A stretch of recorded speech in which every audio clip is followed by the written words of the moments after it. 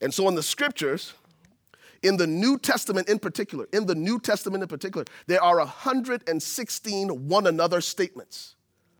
116 in the New Testament. Out of those 116 one another statements, it speaks of community. I need you and you need me. We need each other. 116 times. That phrase appears. And it could be categorized or placed into 13, depending on how you organize it, into anywhere from 13 to 16 categories, those one another statements. We're going to attempt to introduce them this morning. I'll just tell you what all 13 are, and then we'll see how far we get with them. But number one, and Kelly, just go ahead, we'll put the list one after the other. Number one, love one another.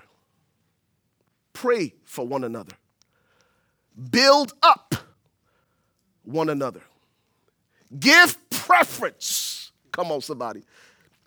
Stop long enough to take yourself off the throne and help somebody else get ahead. That's what authentic community looks like. Instead of every single decision revolving around just me. Give preference. Let somebody else go first. Oh, here's the other one. Serve one another. Do not judge. When all these statements are lifted from Scripture. I ain't come up with this. It's in the Bible, and we'll get to it over the next several weeks. Oh, Lord Jesus. Felt like Sweet Brown on that. Oh, Lord Jesus, it's a fall. Be patient with one another. This is what authentic community, when the church is being the church, when the church is what it's supposed to look like, these are the things we'll see in how we engage and interact with one another. Verse number 8. Oh, Lord, forgive. This one's going to be a good one. Confess your fault here. Here it is.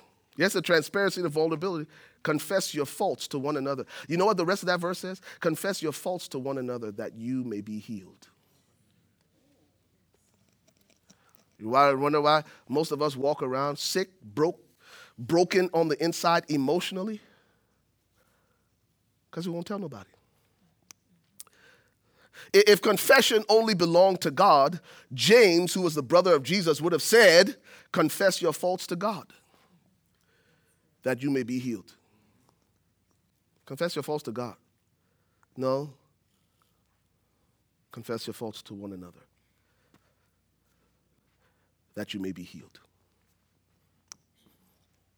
Okay? Number 10, look at that. Comfort one another. Comfort one another. In your time, your neighbor's time of affliction and adversity, comfort them. Comfort them. Number 11. Oh, this is one of the ones that I have, right? Because we're going to, I love receive one another. This is a good one.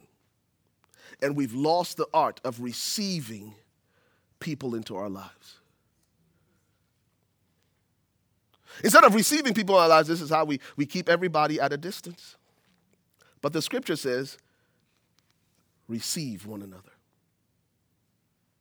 Take each other in. Pastor Ray ain't making none of this up. It's from the Bible. 116 times. Do you think maybe God was trying to teach us something? And help us see something that should be a priority for us as Christians? And we have become islands unto ourselves. And we've justified, oh yeah, I'm just a private person. Not in the Bible.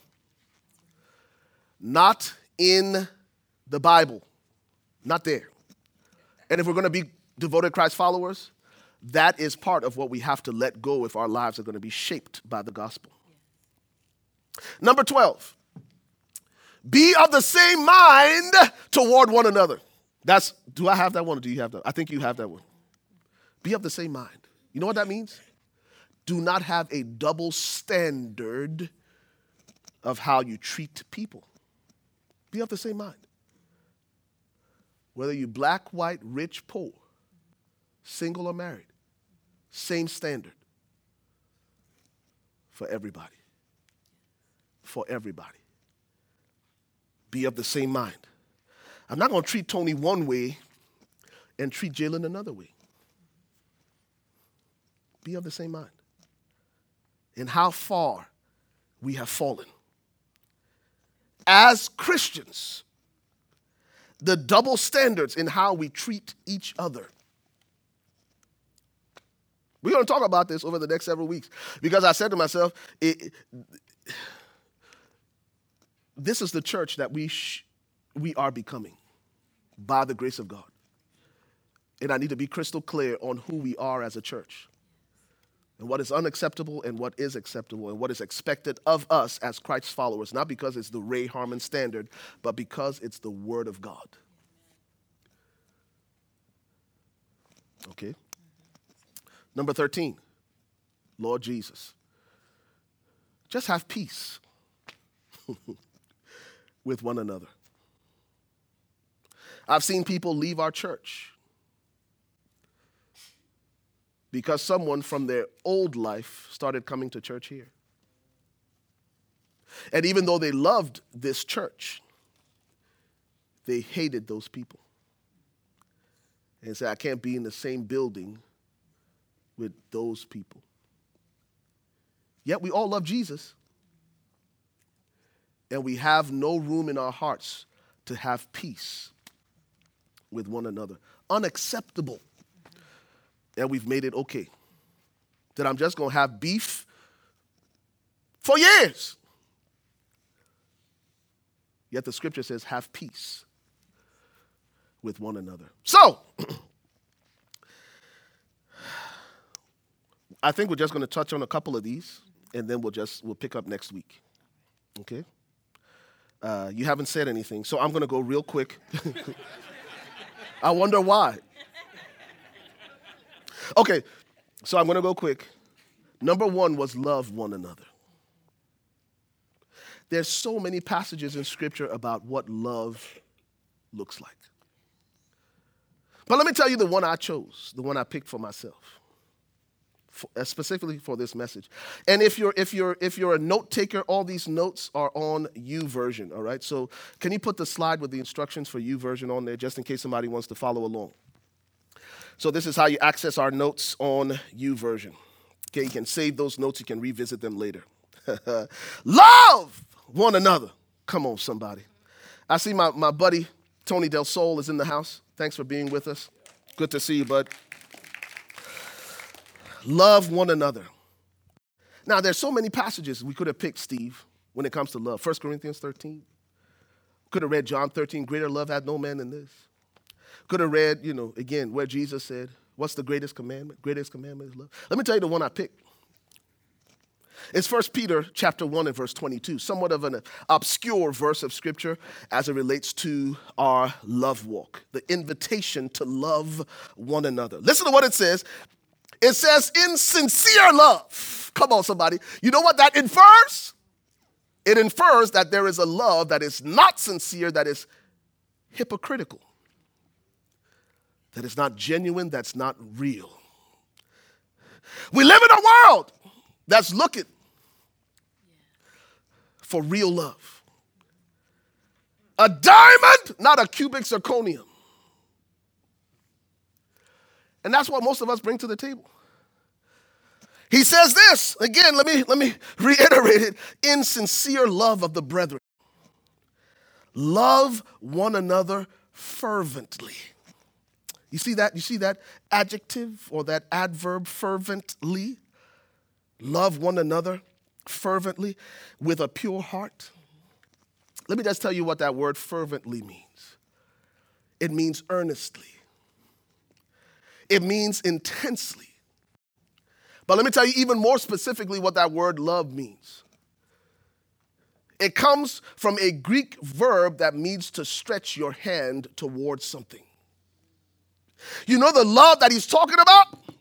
When he invites us to love one another fervently, is he saying, I want you to love one another so much that you stretch to express it. Give me that rubber band off your hand, man. I was looking, this whole time I've been preaching, I was like, man, I know somebody got a rubber band somewhere. This is what our lives look like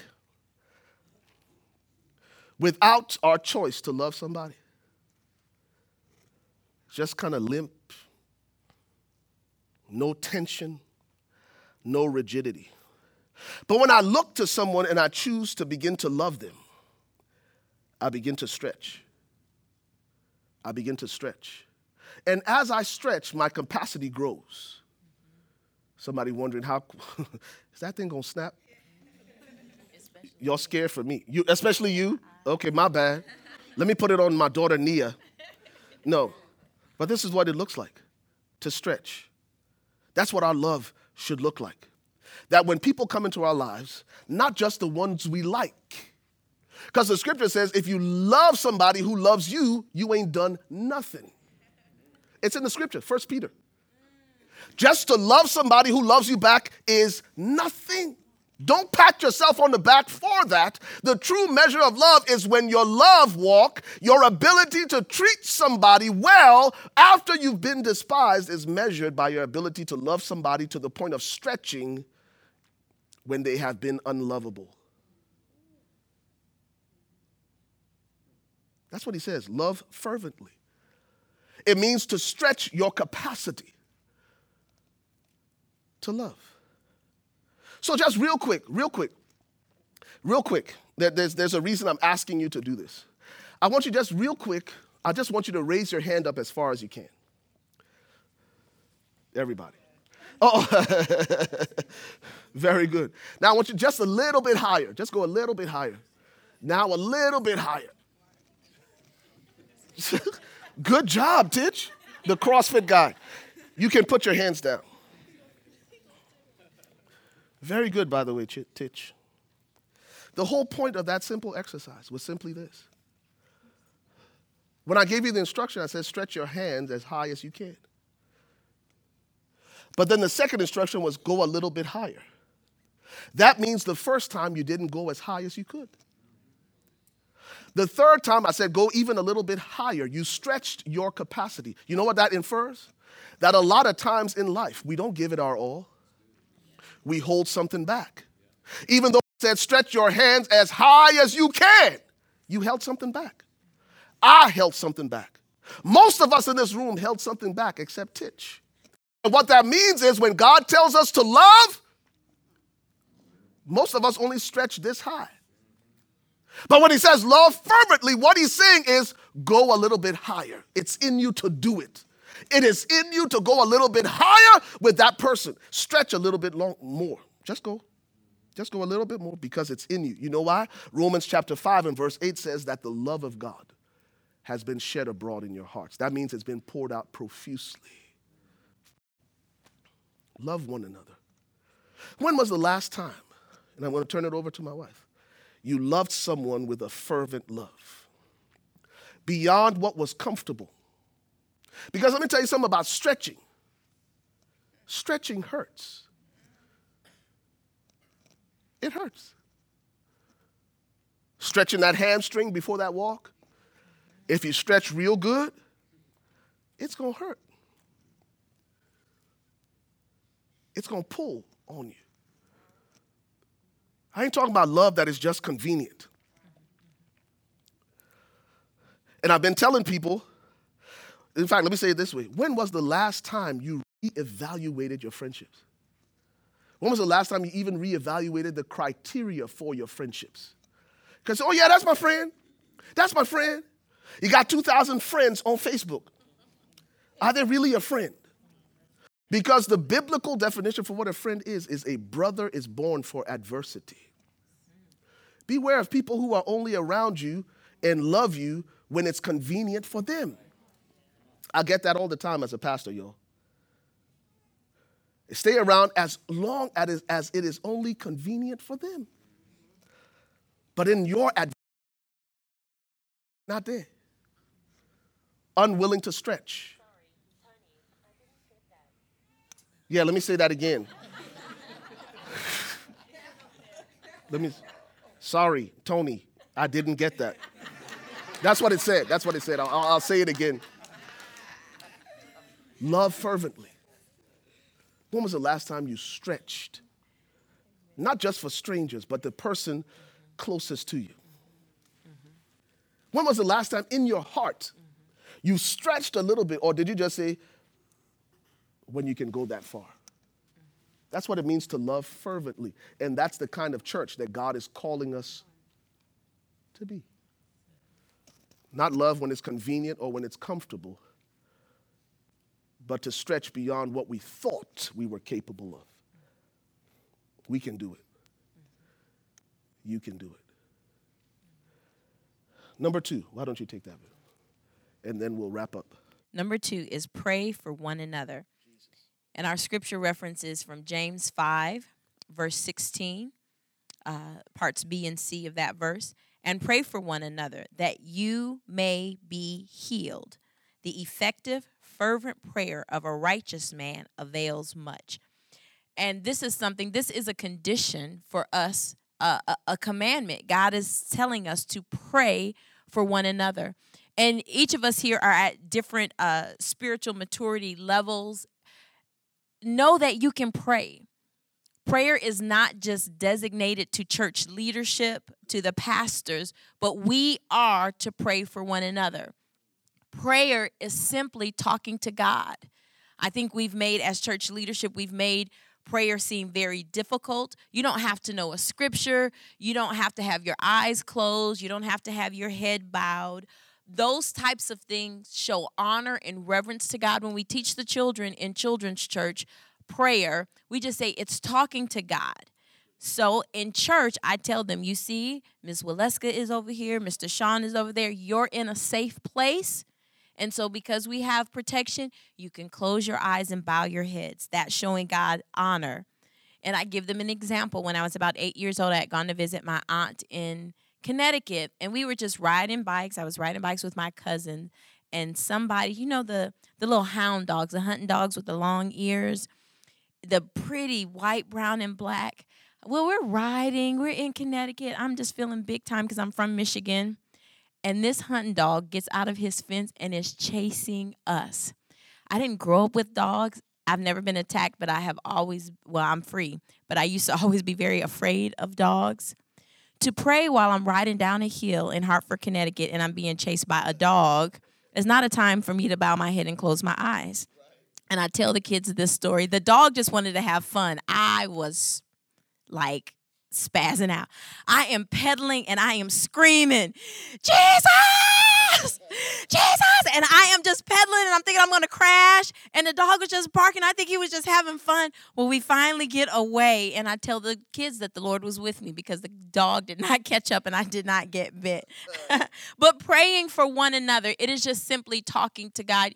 Don't feel that you have to pray for the whole world. Ray has to remind me of that when I do the transition prayer, because I'm a talker. So when I talk to God, then I forget that it's only the transition prayer, and he will tease me at home. He says, now, baby, you're doing a transition prayer. You don't have to pray for the whole world. And I'm trying to bring it in. So I tell you, as we pray for one another, you don't have to pray for the whole world. You can just pick one person. We're pretty transparent. Even though we don't give you names, we'll say, there's somebody among us that is struggling. If you could just, say, Lord, that person that is at City Church that's struggling, I just lift them up. We are to pray for one another. And it goes back to what Ray was saying about koinonia, is that there is joint participation even with prayer. Even with prayer. If you don't know, if you haven't formed relationships yet and you don't know who to pray for here at City Church, you can pray for a family member, co-workers, neighbors. You can pray for your pastors. You can just know one person. Josh, our sound guy, you can say, I see the guy in the green shirt every weekend. Lord, just bless him and keep him. Lord, just make goodness come to his life. It's just talking to the Lord. You don't have to, you can pray in the shower. In the car is the best fellowship I ever have with the Lord. And I don't know why I have not said, okay, well, I'm going to be distracted, but I'm alone sometimes in the car. And so that's a time that I try to fill it with prayer. Even though I listen to worship, that can be distracting because I really wish I could sing. So I'm wishing, when I'm singing worship, I'm thinking, oh, I wish I could sing. So I use it as a time of prayer. Prayer is not just for someone else, but it's actually a spiritual glue. In the past when they say if someone has offended you, pray for them, it's hard to be mad at someone that you pray for. Well, this is the reason why. If you pray for that person, it actually binds your heart to them. And it is harder to be mad because you're spiritually invested in them, not necessarily emotionally. Your spiritual investment transcends the physical or the emotional investment. Your praying to God consists of conversation, just talking with God. God, I just thank you for this day. Or, God, I'm really having a hard time. I'm having a bad attitude today. Help me.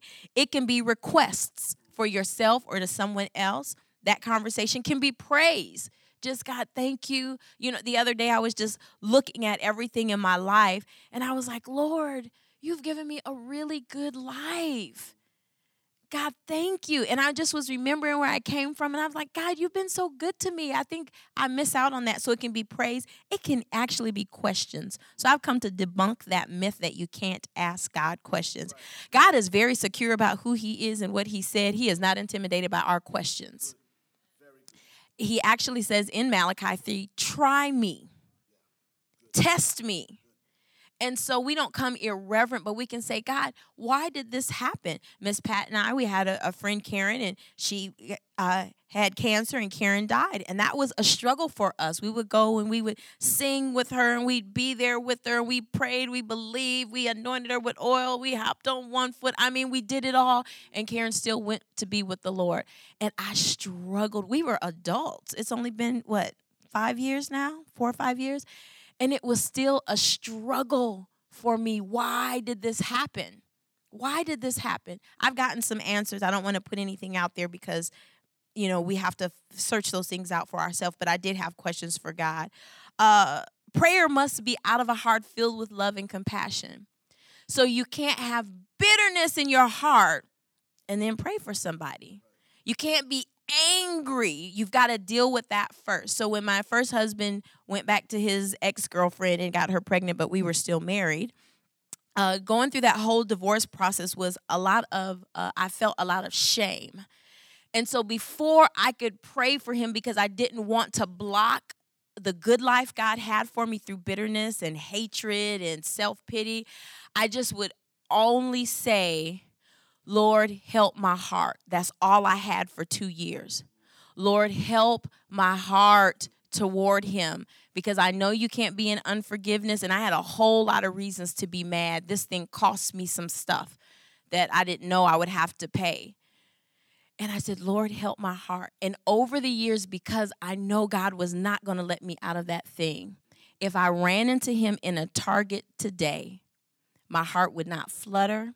I would not be angry, but what I would say to him is, forgive me for my part, because we all have a part.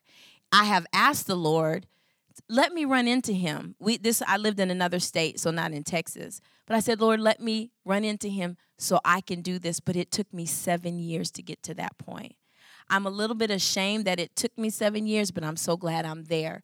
But I began to pray for him, his family. I don't know anything about him, where he is, but I've prayed that for him. And when Tony got up and said, we're living the life now that we prayed for years ago, I think because I could release him, then the Lord brought me the best thing that could happen for me. Say that one more time.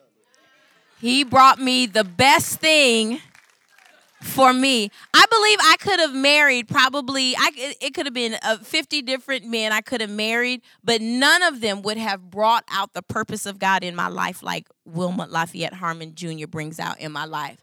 So he is for me. Amen. All right. And being willing, not only just having your heart filled with love and compassion. So if you have anger against somebody, ask the Lord to clean that out first. Pray for yourself first. And then lastly, under prayer, is be willing to persevere whether you see the results immediately or not.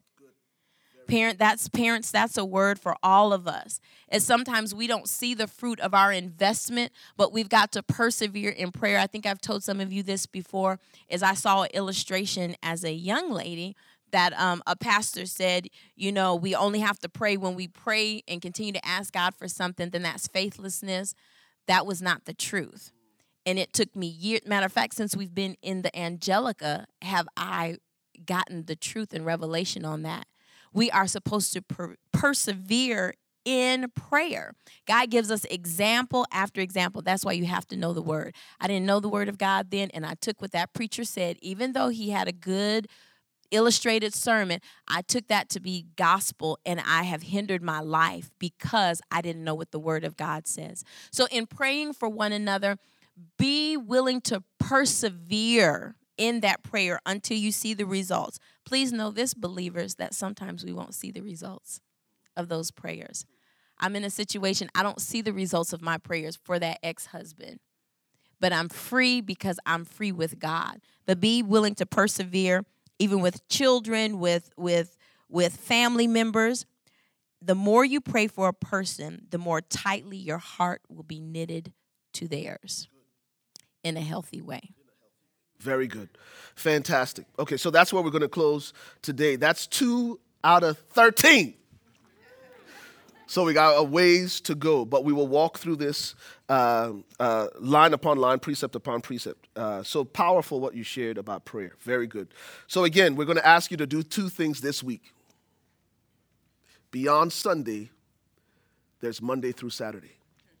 That's where we live out what we've heard here. None of this matters unless we're willing to apply what we've heard by the grace of God. Every instruction from God comes with the grace to do it. So God will never tell you to love fervently and to pray for one another without giving you the grace to do it. So we're going to ask you to stretch this week. 2 things we're going to ask you to stretch on. Your love walk. And not just the people who are easy to love, but even the ones that challenge your love walk. We're also going to ask you to stretch with your prayer life. We have all our favorite people to pray for, our favorite things to pray for. But put Matthew 5:44 on the screen real quick if you can. And this is where I close. We close with this. Matthew 5:44. We're going to ask you to stretch your prayer life. Just as Pastor Wendy shared, she started to pray for her ex-husband. And that was part of her healing process. It's hard to hold on to things that you're praying about. So we're going to ask you to stretch. Is that on the screen? Matthew 5:44. Thank you, Kelly, for being so, what's the word I'm looking for? Resourceful, but there's a word that's like movement. No, not diligent. Agile. That's the word. Thank you. Agile. Thank you for being so, I just like, yeah. So check this out. This is what it says about prayer and love. Who are we supposed to love? One another and your enemies. Love your enemies. That's what it means to stretch and to love fervently. Love your enemies. Maybe you don't have anything against them, but maybe they have something against you. Love them anyway. That's what it means to stretch. And then it goes on to say, bless those who curse you. Hold up, Jesus. Are you sure about that? Listen to what it says. It says, do good to those who hate you. And pray for those who spitefully use you and persecute you. People who doing you wrong. Pray for them. But I just wanted to point out one word, and that's the word bless. That word bless comes from a Greek word, eulogeo, where we get the word eulogy. And what that word eulogeo means is speak well of. Somebody doing you wrong. The way I stretch my love, the way I stretch my love, my prayer life and my prayer walk is as I'm praying for them. I'm not cursing them. I'm not praying that something bad is going to happen to them. As I'm praying and talking to God about them, I am speaking well of them. I've never been to a funeral where somebody in the casket got dogged out, even though they lived an imperfect life. Everybody who stepped up to that platform said something nice. You know what that means? That person that's dogging you out, you can find something nice about them to say and to pray. And as you do that, your heart will stretch like that rubber band. It will be enlarged, and your capacity to love and to love well and experience authentic community will become a reality. Father, seal this word in our hearts. in Jesus' name.